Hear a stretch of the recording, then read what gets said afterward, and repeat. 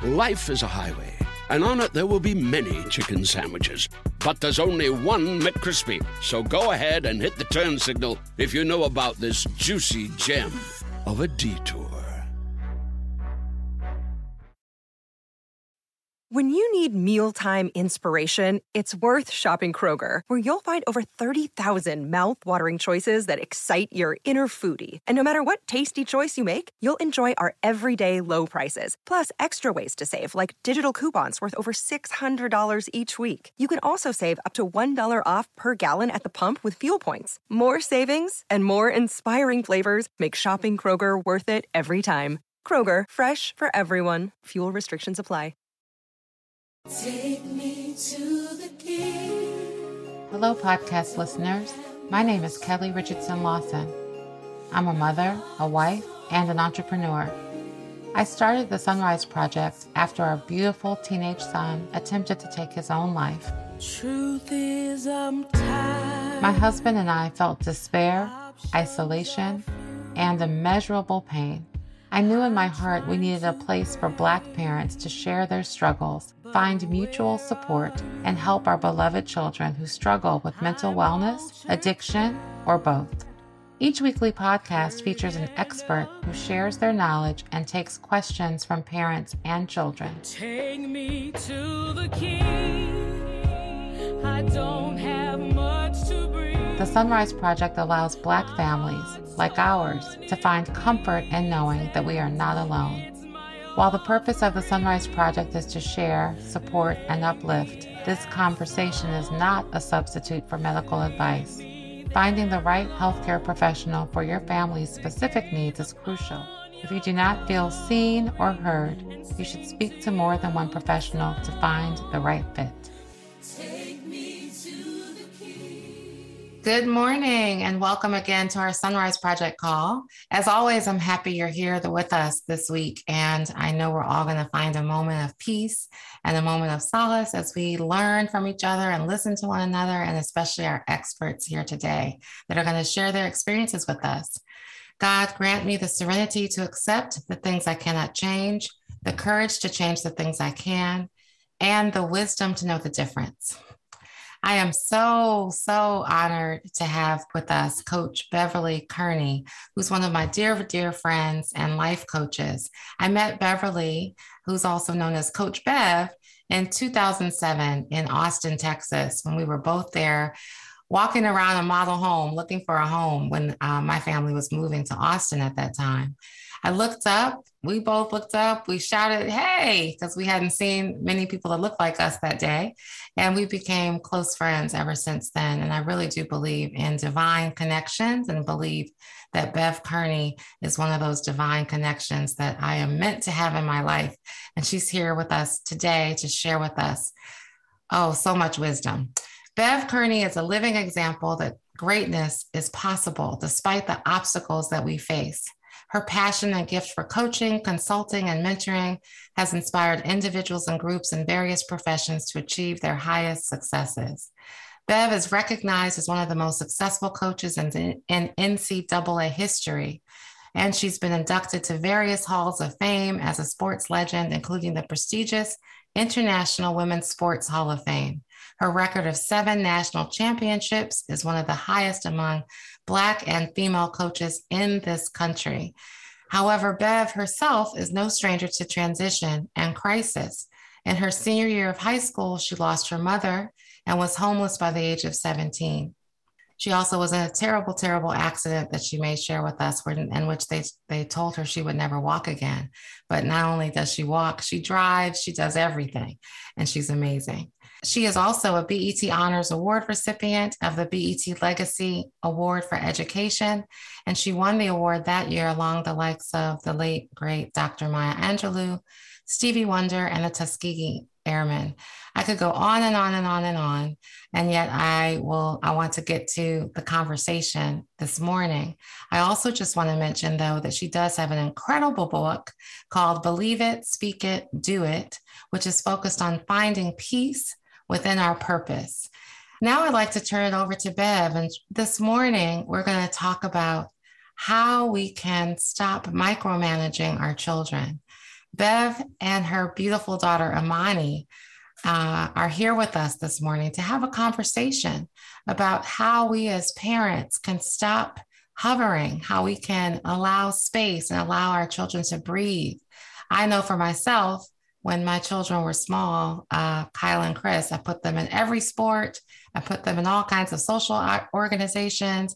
I micromanaged everything that was going on in school. I pushed and pushed and pushed for them to get A's and B's and to excel in everything they do. And what I know for sure is that sometimes that pressure can be way too much for them. And sometimes they can snap. Or in my case, they might look for ways to feel better or ways to self-soothe or self-medicate because it's just too much pressure. Spectrum One is a big deal. You get Spectrum Internet with the most reliable internet speeds, free advanced Wi-Fi for enhanced security and privacy, and a free Spectrum Mobile Unlimited line with nationwide 5G included, all while saving big. For the big speed, big reliability, and big savings you want, get Spectrum One. Just $49.99 a month for 12 months. Visit spectrum.com/big deal for full details. Offer subject to change. Valid for qualified residential customers only. Service not available in all areas. Restrictions apply. So Bev is here with Imani this morning to share with us how can we learn to empower our children and how can we stop being mommy, really hovering over them the way many of us do with good intentions, but sometimes it's just too much. So Bev and Imani, thank you so much for being here this morning. Appreciate you both. And Bev, I want to turn it over to you to get us started this morning with just that question. Can you share with us your experience with Imani when she was growing up and some of your key learnings that you can help us with today? Thank you, everybody. And thank you, Kelli. And especially thank you, my daughter, Imani, for getting on the call. I'm really excited to be here this morning and to share with you again. And I thought it was important to bring my daughter on simply because, oftentimes we hear a parent's side and a version. She and I have not discussed what we're going to discuss today. But Imani, I adopted after the car accident that I was in, that her mother passed away when she actually turned 3 in the hospital, or 4. Which one was it, Imani? I think it was 3. Yeah, she turned 3 during the accident. And she's been with me since the day she was born, in and out of my life. And it was just only a natural progression that she was always my child, always my baby. She's an amazing, loving spirit, full of energy, full of life. And we were very close. Everywhere I went, she went. So she hates athletics because she was always at track meets, always around the athletes. And I remember when we were struggling financially after I lost my job, and I would buy her all these athletic outfits. And she said, "Mom, we don't have that kind of money. And I'm definitely not going to be exercising. So can you stop wasting money buying me these athletic outfits and shoes?" I said, "Oops, okay, I got the message." But, at some point, Imani started struggling. And I believe it was right around somewhere between 10 and 12 years old, somewhere in that range. And for a moment, it feels like a moment now. During that period, it felt like an eternity because I was struggling with my own transition of having lost my physical capabilities. And then probably another 10 years later, because that happened in 2002. And right around the time where I was losing my job is when she really started to struggle emotionally. And I don't know if that was the final straw that kind of tipped her over or not, but I would say, Imani, it was fair to say we went through a little bit of period of what they would consider be hell. Yeah, it was a rough time in life, but we made it through with love and everything. It was something I was going through that I didn't know how to put into words. And I'm sure that couldn't have been easy for you because you were just trying to understand what was going on, why I had kind of changed drastically. Looking back on it now, you did everything that you could. You did everything right. That was something that I think kids just go through, and they have to kind of grow up and be able to speak on it. But in the moment, it's a really hard thing to kind of explain to other people who are trying to help you. Especially adults, huh? Yes, especially adults. It's really hard to verbalize. Did you have a lot of anger? It was mainly sadness. My anger it was mostly coming just from frustrations of, I was noticing that I was changing and there was nothing that I could do about it. And that was really frustrating at that age. But yeah, it was mostly sadness, and it was a whole culmination of things. But you did help trying to get me in counseling and everything. I personally, I don't like talking to people. I'm a very closed off person, but it comes a point in life where you do have to speak on what you're going through. You can't hold everything in, or else you're gonna break one day. You're gonna explode from being overwhelmed. Do you remember a trigger at all, Imani? Was there a trigger when around 11 or 12 at all, or was it just, like you said, a culmination of multiple things? I think my trigger, because I was in counseling at that time, I think my trigger was just trying to speak about what had happened with my mother. Since it had happened at such a young age, I still hadn't grieved properly. I hadn't dealt with all of those emotions. And it was just, I knew what my mom was going through, and I didn't want to be just another kind of weight on her shoulders with that. So I was holding everything in until, like I said, I kind of got overwhelmed and exploded. And it was just no going back after that. And what she means is that when her mother died in a car accident, I was also injured in the car accident. And then, of course, I was going through some discrimination stuff over the next 10 years with the University of Texas. And then it turned into this big public outpouring. And I'm very, very open, very, very honest. And I had an honest conversation with them about the relationship that I got in trouble with. That was 10 years earlier, but you guys can Google that and figure that out. But I walked in and I asked my daughter, who at the time I think was 10 or 12 years old. Imani, how old were you then? I was around 11, 12 years old. Yeah. And I said, this is going to become a public ordeal. And what do you think I should do? Because I don't want to hurt you. I said, I have one of two choices. I can walk away, or I can stand and I can fight. And Imani's response was, Mom, can I say what I think? I said, absolutely. And she says, you fight your ass off, because how they're treating you for all that you've done for everybody is so wrong. And that was just like the most empowering thing for me, is for her to have that moment. But it got to a point over time when all these feelings and emotions started coming out on Imani, that there was threats of suicide. And Imani, can I tell them about the one time when you tried to commit suicide? Go ahead. She was in the bathroom upstairs. And of course, because of my disability, I rarely ever went upstairs because it was such an ordeal for me. And she finally had to call me from the bathroom to tell me, I'm in here trying to kill myself. I've been in here a long time. And so I got somebody to go up and check on her. And her uncle Raymond came by and was talking with her, and he relayed to me that he asked her why she had done that. And she said, I wanted to know if anybody cared if I would not be here. He said, well, if you had done it, you would have never known their response. She said, oh, I didn't think about that. But sometimes just they cry for help.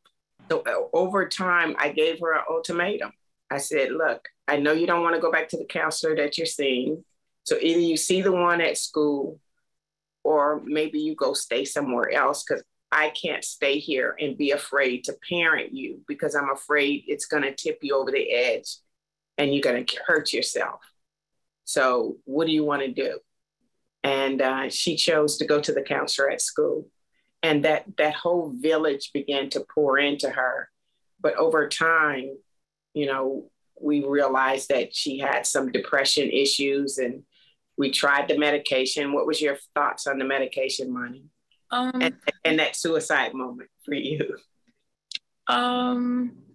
Well, I think that being on antidepressants, it did help for the moment. It did help. It helped me kind of regain a sense of control in my life. But the doctors, they kind of thought that my depression was severe, so they kept upping my dosage. And I'm not the best at taking pills. I struggle taking birth control, which would help with my hormones, which would help calm me down. And I even struggle with that. So I would miss some. And when you spiral off antidepressants and when your body has gotten used to them, you come down crashing hard, really, really, really hard. And I was actually in college at that point, all by myself, away from you, who had actually been helping kind of keep me centered those past years when we had started working together. And it just didn't feel like the right decision for me. I wanted to be able to fight through my feelings opposed to covering them up with antidepressants, which it seemed like that's what they were doing. So it helped in the moment. It helped me get a sense of what I could be in life, just having a routine, not letting my depression affect me.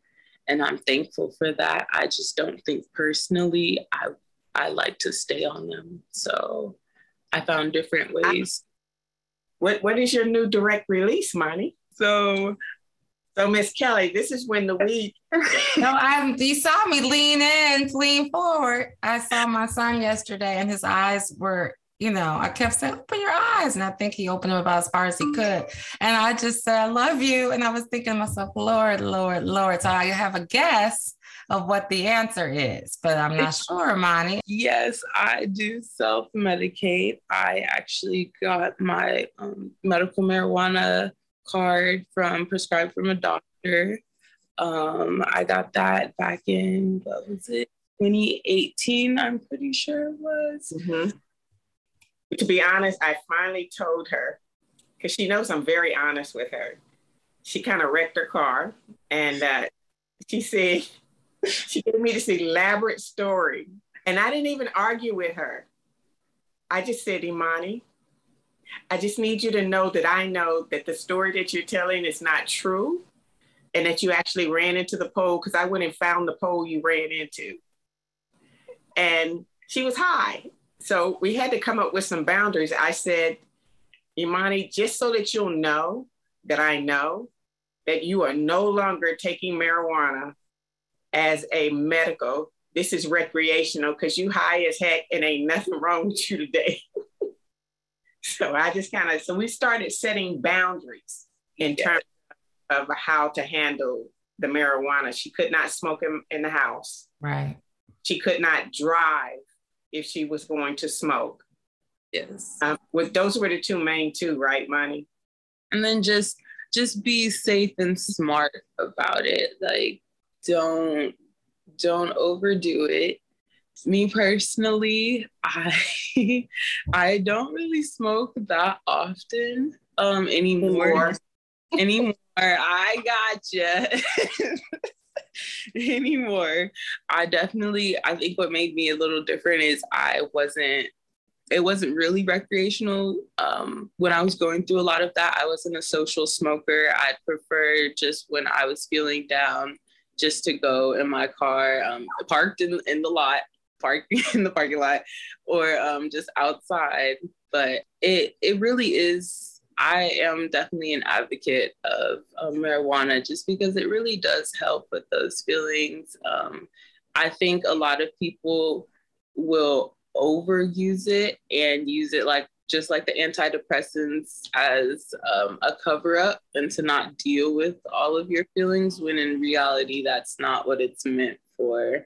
If you're going to use it that way, it's meant to be an aid in your everyday life to push you to get that motivation, you know, to go and set a routine. And you can't just sit in your rut all day. And I know going through depression, that's what it feels like. You don't have the motivation to do a lot of things that you once found joy in.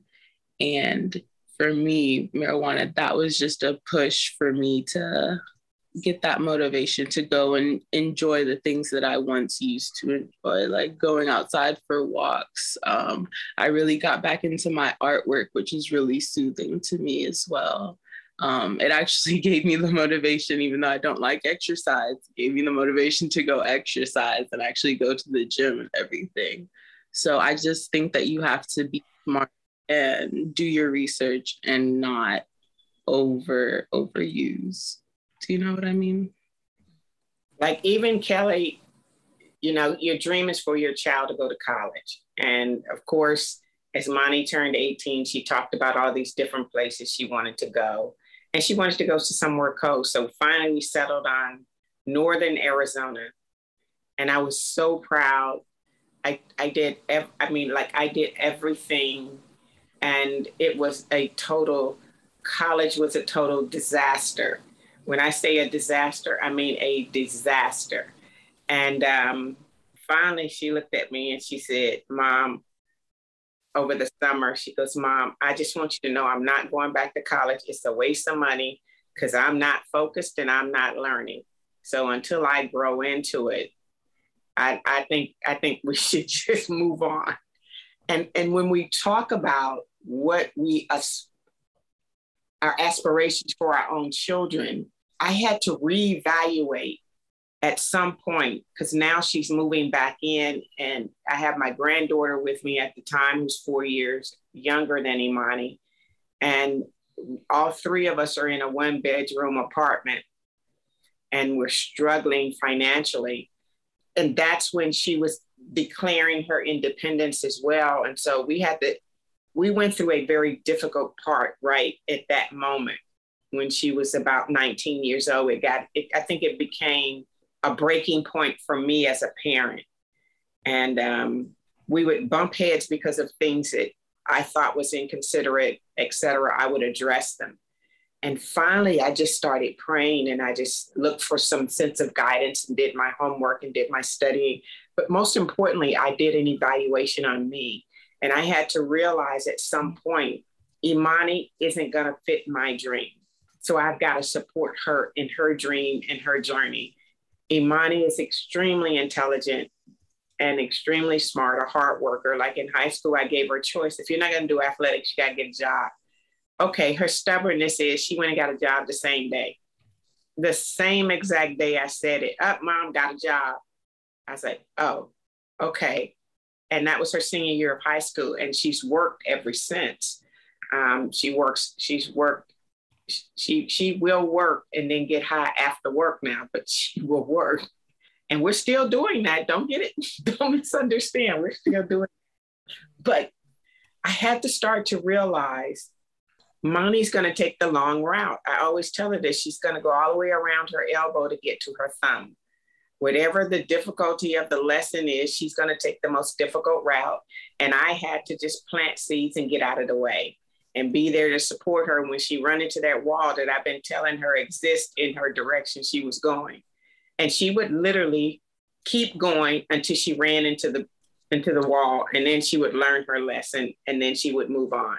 The one thing I love about that transition is that she would accuse me of being, what did you say, Imani, passive aggressive? Because I wouldn't participate in your arguments and I wouldn't argue anymore. Yeah. What's your thoughts on that? I thought that in the moment, of course, I didn't appreciate it. But I think you wanted that conflict allowed you to release. And when I stopped participating in the conflict and just start supporting you. Yeah, there is nothing. I really think that it was definitely helpful. I also thought it was helpful when I was getting, to be around 18, 19, that instead of trying to force me to think or see life one way, you would just give your input on a situation. It's like, take it or leave it. That's all I gotta say. And it allowed me to grow into my own person and make my own decisions. Like you said, I definitely do take the long way. That's something it sucks sometimes, but I don't mind, because when somebody tells me something, I won't get it until I do it for myself. And so I really definitely appreciated you not forcing me to make decisions that you thought were correct anymore, and just gave your input. And of course, as I started getting older, I realized that your way was correct. I should listen. That would save me a lot of trouble.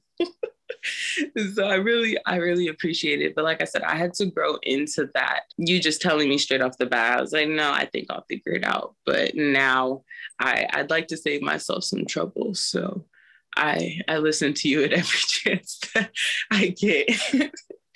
On this episode of Plant Killers, we'll explore one nation's most notorious fruit and vegetable killer, bad dirt. What makes bad dirt so bad? The answer? The ingredients. But fear not, true crime enthusiasts. This story has a happy ending. New Miracle Grow organic raised bed and garden soil. It's made with quality organic ingredients from upcycled green waste like compost and aged bark. Unlike the other guys who can't say the same. Looks like bad dirt's murdering days are over, thanks to Miracle Grow. Join us next time on Plant Killers.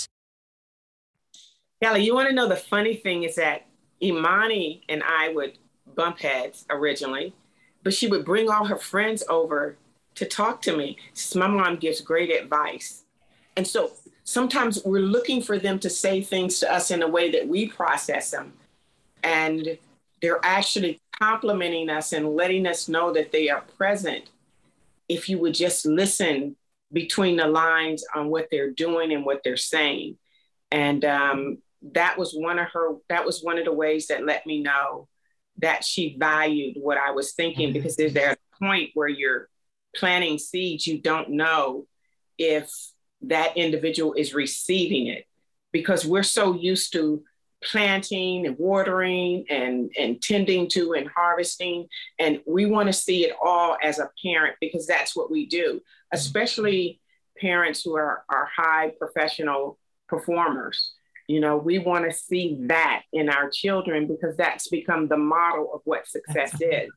And I'll tell you, honestly, one of the other struggles was, and I don't know, Imani, if this was a struggle for you, but some of the friend groups we grew up in, their children seemed to be blossoming, going to all these major institutions, and my child wasn't, so it was, I had to separate what was great about my child's journey, but not in comparison to someone else's. And that way I can continue to learn, love, and support, and know that in the end, she's going to be okay. But what is okay for us? That's right. Okay can't be the model of what we think it is. Okay means she's safe. Imani doesn't gossip at all. Like, she never has anything bad to say about anybody. She researches in her own way, and I had to respect that. Like, she will be on the internet or on social media, and she's picking up tidbits about life, and then we would discuss those things. And that was her learning process. It wasn't in an institution at the time, because she's not ready. And we found out the hard way, didn't we, Imani? I mean, about that, I will say, it was weird with the whole college thing, because you were a university coach. I was around college, college things since I was very young. So the expectation was always to go to a good university. I was in a college prep middle school. We were prepping for college since middle school, 6th grade, actually. So I don't play with us. We was getting ready. I just need y'all to know we was getting ready. I was. Go ahead, Monty. Everything about my life, I was fully expecting myself to go to a university. I was fully expecting myself to go to a high-ranking college and thrive in that environment. But reality set in, and I actually got to college, and I realized that it just wasn't for me. And I wouldn't say college in general wasn't for me, because actually when I came back from Arizona, from NAU, I registered at SDCUU, so something like that. It was San Diego City University College. But I actually really enjoyed my experience at my junior college, just because the classrooms were smaller. At university, we had classes that were 400 plus people. The teacher didn't really know you like that. I know they always say to go up to your professor, introduce yourself, etc., talk to them. I personally struggle with anxiety. I don't like talking to new people like that, especially in a room where they have multiple classes of these 400 students. Like, I just didn't feel comfortable with that. And going to my junior college, we had classes of around 20 people, 25 people. My teacher actually held me very responsible to showing up to class, which was a struggle. In university, nobody held me responsible of waking up, getting out of my dorm room and going to class. I got more responsibility, actually, because I started working a part-time job. And so on my 2 off days, those were my school days, I would be in class all day. And it was a good routine for me. I actually really enjoyed it. And then the pandemic hit. And I kind of fell off of that just because I'm not that good. I have to be held responsible. I need face-to-face interaction. That's my style of learning. Going online over the phone in classes of really big people, that doesn't work for me. That's not my learning style. So I learned my learning style. It was a trial and error process. I wouldn't say that I regret not going to a university. I'm definitely grateful for the experience. It was just shocking, kind of preparing your life for that and then it not turning out like that. Because I did want to go to university. I did completely see myself living the college life. And I wouldn't say that I'm mad that I didn't, but I appreciate my mom kind of allowing me that space to grow and not forcing me to stick with university, not forcing me or making me feel bad about going to a junior college. I really appreciate that. And I think that's really important for everyone to hear, is that when they make a poor decision, we forget we made poor decisions. And because our decisions were different, sometimes we don't realize it's all the same. It's just poor decisions. And allowing them to make those mistakes and grow, but still believing in them throughout the process. Me and Imani would actually get in arguments about her being smart. I wish you would quit saying I'm smart, because I'm not. I said, I don't care how often you say you're not, you are. You can't change what you are. And I would leave it at that. And but I would say it enough that she knew I meant it, but I would say it in a respectful way, in that whether you use your intellect or not, you have it. Whether you use your talents or not, you have it. It's your choice what you do with them. And that was a difficult challenge to make, because too often we see the potential in our children and we want them on our time length. I think all the intellect and all the gifts Imani has eventually will come to surface. She may be in her late 20s, early 30s by the time she matures into the greatness of who she is, but it's not on my timeline. And I have to be allowing of that and support her in whatever, because Lord knows if I talk to her 5 times a week, 3 of those, she done got to change a direction. And I just have to go, okay. Mm-hmm. And the difficult thing to do is because we want to jump in and say, stick with the other plan. It was so much better than the one that you're thinking about right now. But eventually, just by her voicing it and having a safe place to voice, knowing that there's not going to be any conflict, she goes, okay, I changed my mind. I don't think I want to do that. And I've said very little. And that was probably the most difficult thing to do. And by being passive aggressive meant that she knew I didn't like some of the behavior that she was displaying at the house, because she would get very angry and just go off. And I took the blunt of it because everybody else just loved Imani.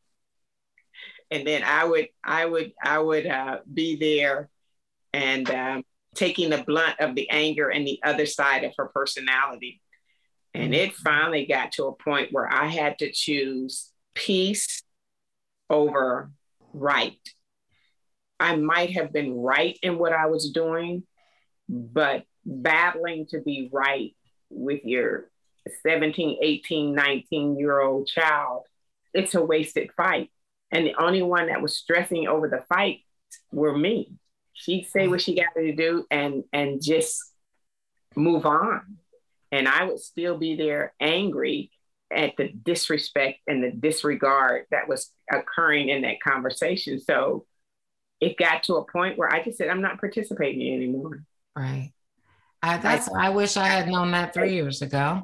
The power of that and saying, what you said earlier, Bev, I'm going to focus on me and then support her dream. And you also talked about planting those seeds, because she confirmed she heard all the seeds and even recommended you to her friends, but was showing up differently in the house, disrespectfully, whatever it was, which I can relate to with my 19-year-old. So I wish I had heard this then. Can't get the time back, but what I can do moving forward is learn to just be, allow them to be, give them space. One thing I want to ask about, and someone else is asking about in the chat, in terms of the medical marijuana. So my child partakes like many of the parents here, children. The medical marijuana and getting a card, you mentioned you got that in 2018.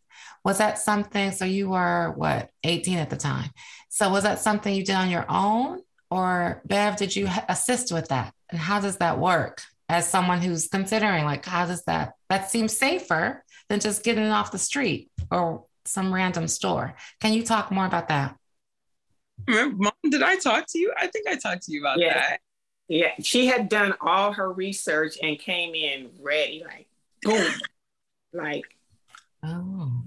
So I tell you what, then let's go to the doctor and we'll sit with the doctor. And because the same doctor, she's had the same pediatrician in California as she had her one in Texas, but now. So we went in and we sat down with the doctor, and the doctor said, I think this will really help her.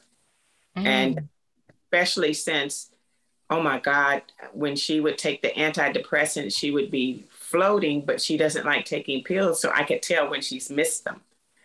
And when she missed them, it's like she said, she would crash and burn into this other person. And I was like, whoa. And so we went and we sat down together with the doctor. We went through the whole process, but at some point she was getting to a point where she didn't see it. I thought so. And I finally told her, I said, now, that's when I told her, I said, sometimes this ain't medical. Sometimes you just getting high. And Kelli, it even got to a point where I would drop little seeds in. And I was like, Imani, smoking marijuana also can damage your lungs. So just be careful. Occasionally do the gummies or something like that. And then she said she stopped smoking as much and then started vaping. And I had to drop the same thing on her on vaping, on what vaping does. But I had to let her come to a place on her own, and she would do her research and she'd come back and make a decision. But I had to be okay with whichever decision she made based upon the information. So, Imani, I'll turn it back over to you. Yeah, I think that it wasn't a hard process. I think the hardest thing about trying to get my medical marijuana card was speaking actually to my mom, who I knew was not going to be a fan of, smoking, which understandably, like most parents are. But I got to an age where I didn't want to hide things from her anymore. I had gone through my age of, lying to cover my own self. And it didn't feel good anymore. I knew that this was a possibility to help me. So I had to put my pride aside and kind of sit down and have that honest talk with her.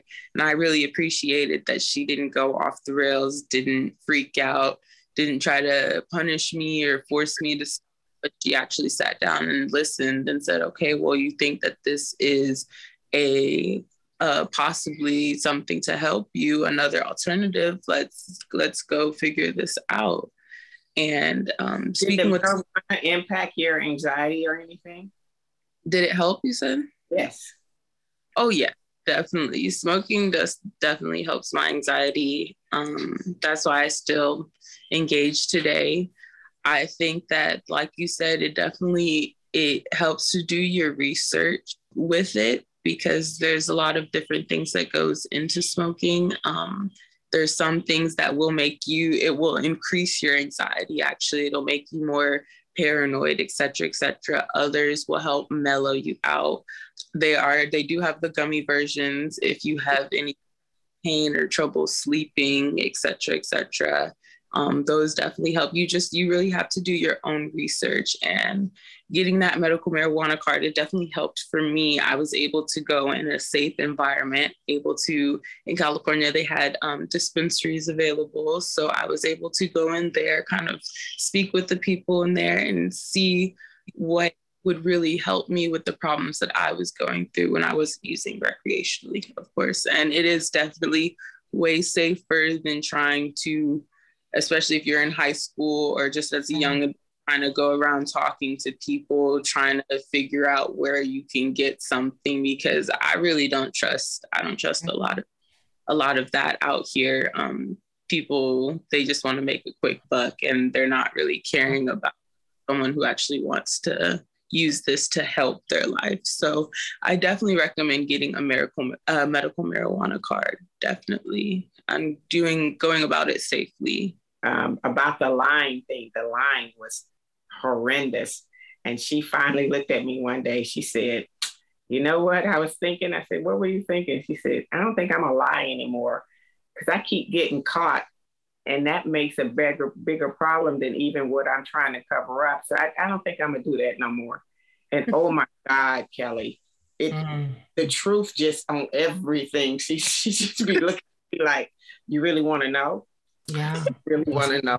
I love that you have that honesty and you have that open communication. And I think so many of us, particularly in high school, like you touched on, when some of these challenges start to arise, most of us, I'll speak for myself, are not that patient, don't have that level of understanding or personal peace in order to do what you did, Bev. So I just that's so amazing. And I separate myself from what I desire in the image of what I want my child to be and what I think would be acceptable to society, to loving my child in her space. And that's a hard thing to do when there's negative behavior and they're in such opposition of what your vision for them is and what their capabilities are, is to stay in that space. But I had to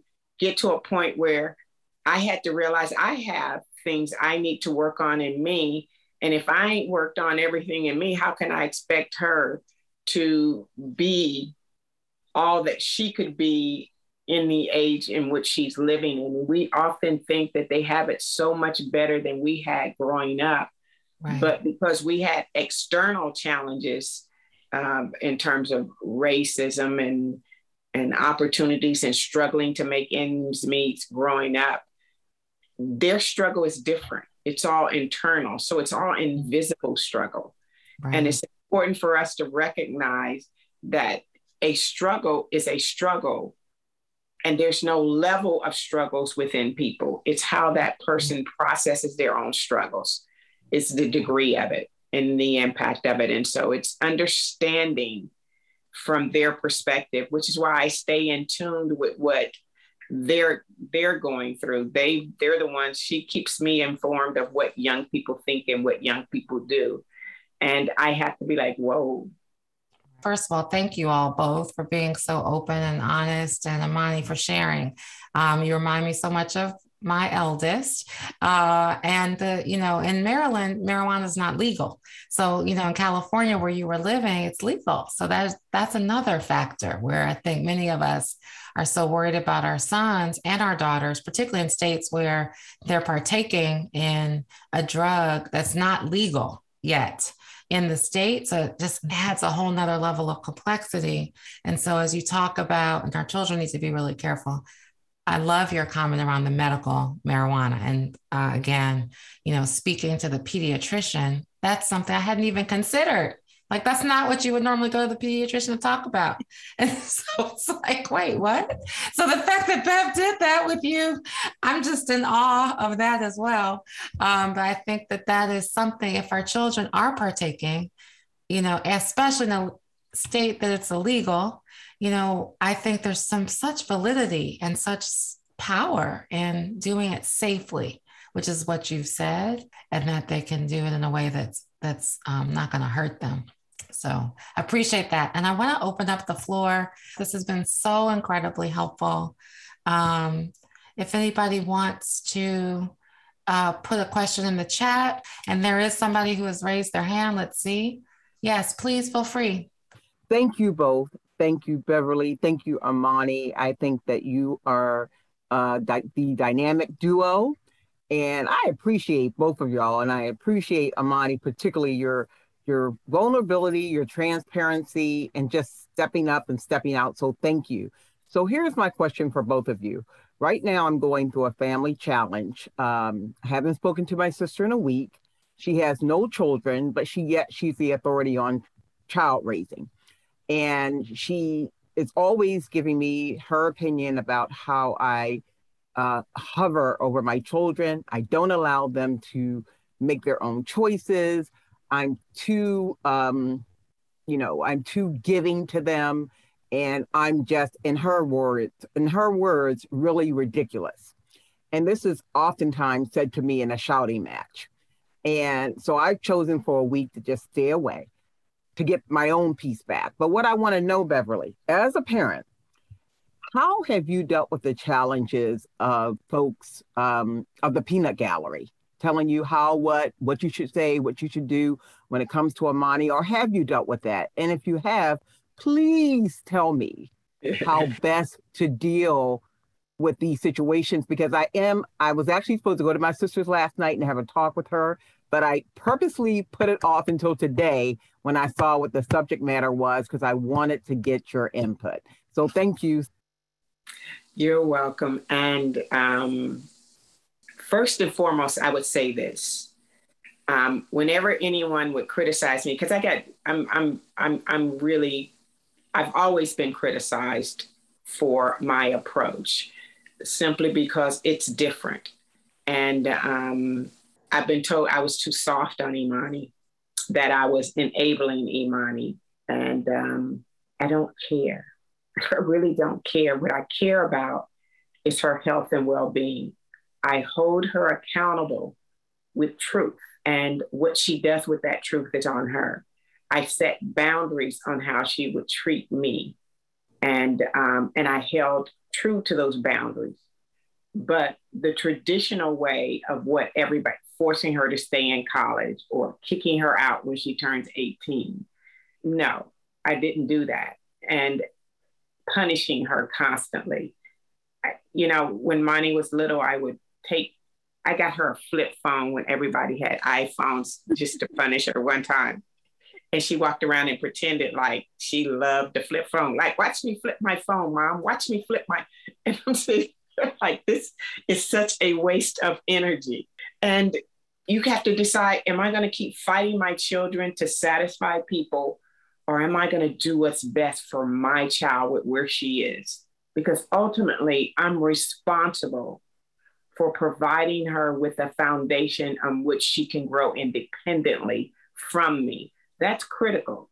If we're not as parents doing that, but we're trying to hold on to the child in our child, you know, after they've turned a certain age, now I'm starting to prepare you for life. People didn't realize Imani enrolled herself in college in Northern Arizona. I made Imani go and speak to the counselor. I made Imani speak up at different places. I made Imani make her own appointments. I made Imani learn how to do her laundry when she was 6 or 7 years old. So what people are criticizing externally is that you don't fit the picture, but they're not looking at the growth that you're manifesting within your own child of planting seeds. So I didn't care anymore. What you think of me was not more important than the health and well-being of what my child needed. Now, I would ask you this. Every time someone would criticize or critique or give me advice, I listen. I listened to see what truth was in there. And if there was something truthful in there, I would say, aha, thank you, God. I need to change that. Because sometimes we throw out all the advice because we don't like how it comes to us, and we don't like all of these other things. But at the end of the day, every bit of information and every encounter we get is given to us for a reason. Maybe it's to challenge yourself to see if what you're doing is right. And sometimes questioning ourselves, I always look at the why. Why am I doing what I'm doing? Why am I demanding this of her? Why am I my expectations? Why am I angry about how they came at me? It's the why that matters. Yeah, I completely agree with everything that you just said. I think once you definitely get past that kind of point where you do value so much what other people have to say, you have to realize that no parenting style is the correct parenting style. I think that it's based all on kind of how your kid is. I don't think that one mold should fit everything. I think that you definitely have to adjust, and that is a hard part of parenting. I give every parent in here amazing props because I know it's not easy to deal with a kid. I know it's not easy to deal with a teenager, and it can't be easy listening to other people critique when you think that you're doing your best. So I think that just like what you said, listen in case that there are any truths, but just stay true to what you think you're doing best. And also, if you can, ask your child, how can I help you better? Like what can I do to assist? Am I not listening to you? Am I not understanding completely? It's just those hard talks that kids might not want to have, but it's necessary. That question, how can I help you, is so incredibly powerful. So thank you for sharing that. And thank you for what you just said too, Bev, and for that question. We have time for one more comment or question. And so anybody else want to ask a quick question before we close out? There's a comment in the chat about my husband has traditional ideas about parenting and is critical of my parenting style. So I'm not sure if you have a comment on that, Bev. Do you want to comment on that? I think that when that happens, you just have to have a conversation in your house and get an understanding of what that means. Because sometimes traditional means in our community, especially the African-American community, it means a child should be seen and not heard. And we live in a generation where if we're not having conversations, if we're not understanding their level of access to information, they are very informed, but they don't have the capability and maturity to process all the information. So what they're reading, they take at face value and move on. And it's up to us to be able to have those conversations. But if we can't have open conversations as adult to adult, then we are going to struggle with child to adult. And the traditional way no longer fits in this generation of independent children, because We used to have to go to people to ask for information. Now they can hit a button and get information, and not all information is correct. Just like marijuana. If you're getting it off the street or you're getting it from your friend, they could be lacing it, which could lead to greater difficulties. The one thing I always say to Imani, please be safe, please be smart, please be safe, please be smart. Those are my 2 requirements. And find a way to be happy, find a way to have peace. And so recently, over this last 6 months after, she's gone through some growth things in her personal journey, she says, I'm seeking peace. And it's taking me 10 years of saying that word for her to finally embrace it. But the consistency and then modeling what you want them to be, as opposed to telling them what you want them to be. If you want them to be loving, be loving. If you want them to be accountable, be accountable. We have to be all that we desire to see in others, in ourselves first. And we live in a society that everything is external. We see the things around us. We see how people view us, but it's an image. What I want to know is, can you feel me? Can you feel the love and the authenticity of the love that I have in my heart for you? That's the key. I love that. And that's what your book is all about. So I just want to remind people, Bev has an incredible book called Believe It, Speak It, Do It. It's incredible. It talks about her entire journey, and the entire focus is about finding peace within your purpose. And so thank you for this. Please support that. And I know we're out of time. I just want to say, ironically, I want to say 2 things. One, in terms of peace, yesterday's daily word popped up, and I was in the middle of dealing with some ish. And so this popped up in my feed, and I just want to read this. And then I want to close us out in a prayer, but it says this, it's called Inner Peace. I live a peaceful life. And it says, the storms of life sometimes leave me thinking I am caught in the swirling winds of a hurricane, trying to steady myself and keep my footing. Today, I remember that at the center of every hurricane is the I, a place of perfect stillness. I find the peace in this serene center and return to it whenever I need to still my mind and calm my feelings. With practice, I begin to live my life from this place of perfect calm and tranquility. No matter how hard the winds of life may blow, I return to my center again and again to find a place of perfect peace. I bless all others with my peaceful bearing and kind deeds. Peace grows within my mind and heart as I share it. I am ever mindful that I am one with spirit and with all people, which is exactly you, Bev. And I saw this yesterday. It popped up. Like I said, I was dealing with the situation at the moment, and it was just such a powerful passage.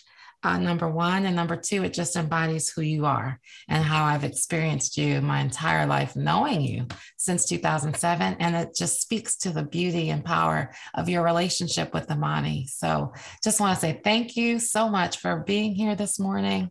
The conversation was amazing. So many people are saying thank you for the honest and transparent conversations. Great share. Really, really appreciate you both and everybody who's called in. Bev, did you want to leave us with any last words, or Imani, before I close this out? I would just like to say, if we're in conflict, we're in ego. And the one thing that we don't want to be in is in our ego. We want to live within our spirit, which is a very loving, honest, open place. It allows people to be who they are around us without influencing the greatness that exists within both of us. So please, when you speak with your sister today, speak in love. Pray that the message will be received on your part and given on your part in a place of love. And that's where everything, even with our children, that's where it has to start. If I'm not in that place, we will not be conversing. That's the bottom line in my journey. I love that. Thank you so, so much. I'll say a very brief prayer, and then we'll be off for our day. Thank you again. Thank you, Father, for allowing Bev to be here this morning with Imani to share their love and their powerful knowledge and insights on how we can best create relationships with our children. Help us have faith over fear. Help us learn to plant seeds and stop fighting. Help us love our children unconditionally and untraditionally, and learn to love them on their personal journeys versus what we think their journeys should be. Help us continue to work out our challenges and protect our children. Help lead us and guide us and love us and provide us for us. Thank you again for this time together this morning. Thank you, Coach Bev. Thank you, Imani. And thank you in advance for your help today and in the week ahead. We also ask that you continue to cover and protect all of our children and help keep them safe. In Jesus' name, we pray. Amen. Thank you all. Have a beautiful day. Stay safe out there. I'm Kelli Richardson Lawson, and you've been listening to the SonRise Project podcast. You can follow SonRise wherever you listen to podcasts. If you haven't yet, open your podcast app and follow this show. Join us next week for another gathering of support. Thank you for listening. If you or someone you know is struggling with mental wellness challenges, contact your doctor, NAMI, the National Alliance on Mental Illness, or both.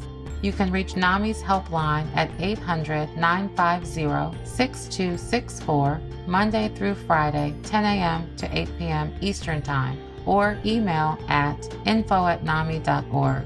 Volunteers are working to answer questions, offer support, and provide practical next steps. Save big money on everything for your projects. Now at Menards. We have it all for garden and landscaping essentials. Visit our outdoor garden center today and update your backyard space. Grid Accents lattice panels have a timeless design with an innovative design that's simple to install and requires almost no maintenance. Save big on lattice panel options at Menards. View our entire selection of garden center products today on Menards.com. Save big money at Menards. Hi, it's Martha Stewart. You know, I spend a lot of time thinking about dirt. At 3 a.m., at all hours of the day, really. What people don't know is that not all dirt is the same. You need dirt with the right kind of nutrients. New Miracle-Gro organic raised bed and garden soil is so dense, so full of nutrient-rich, high-quality ingredients. Miracle-Gro is simply the best.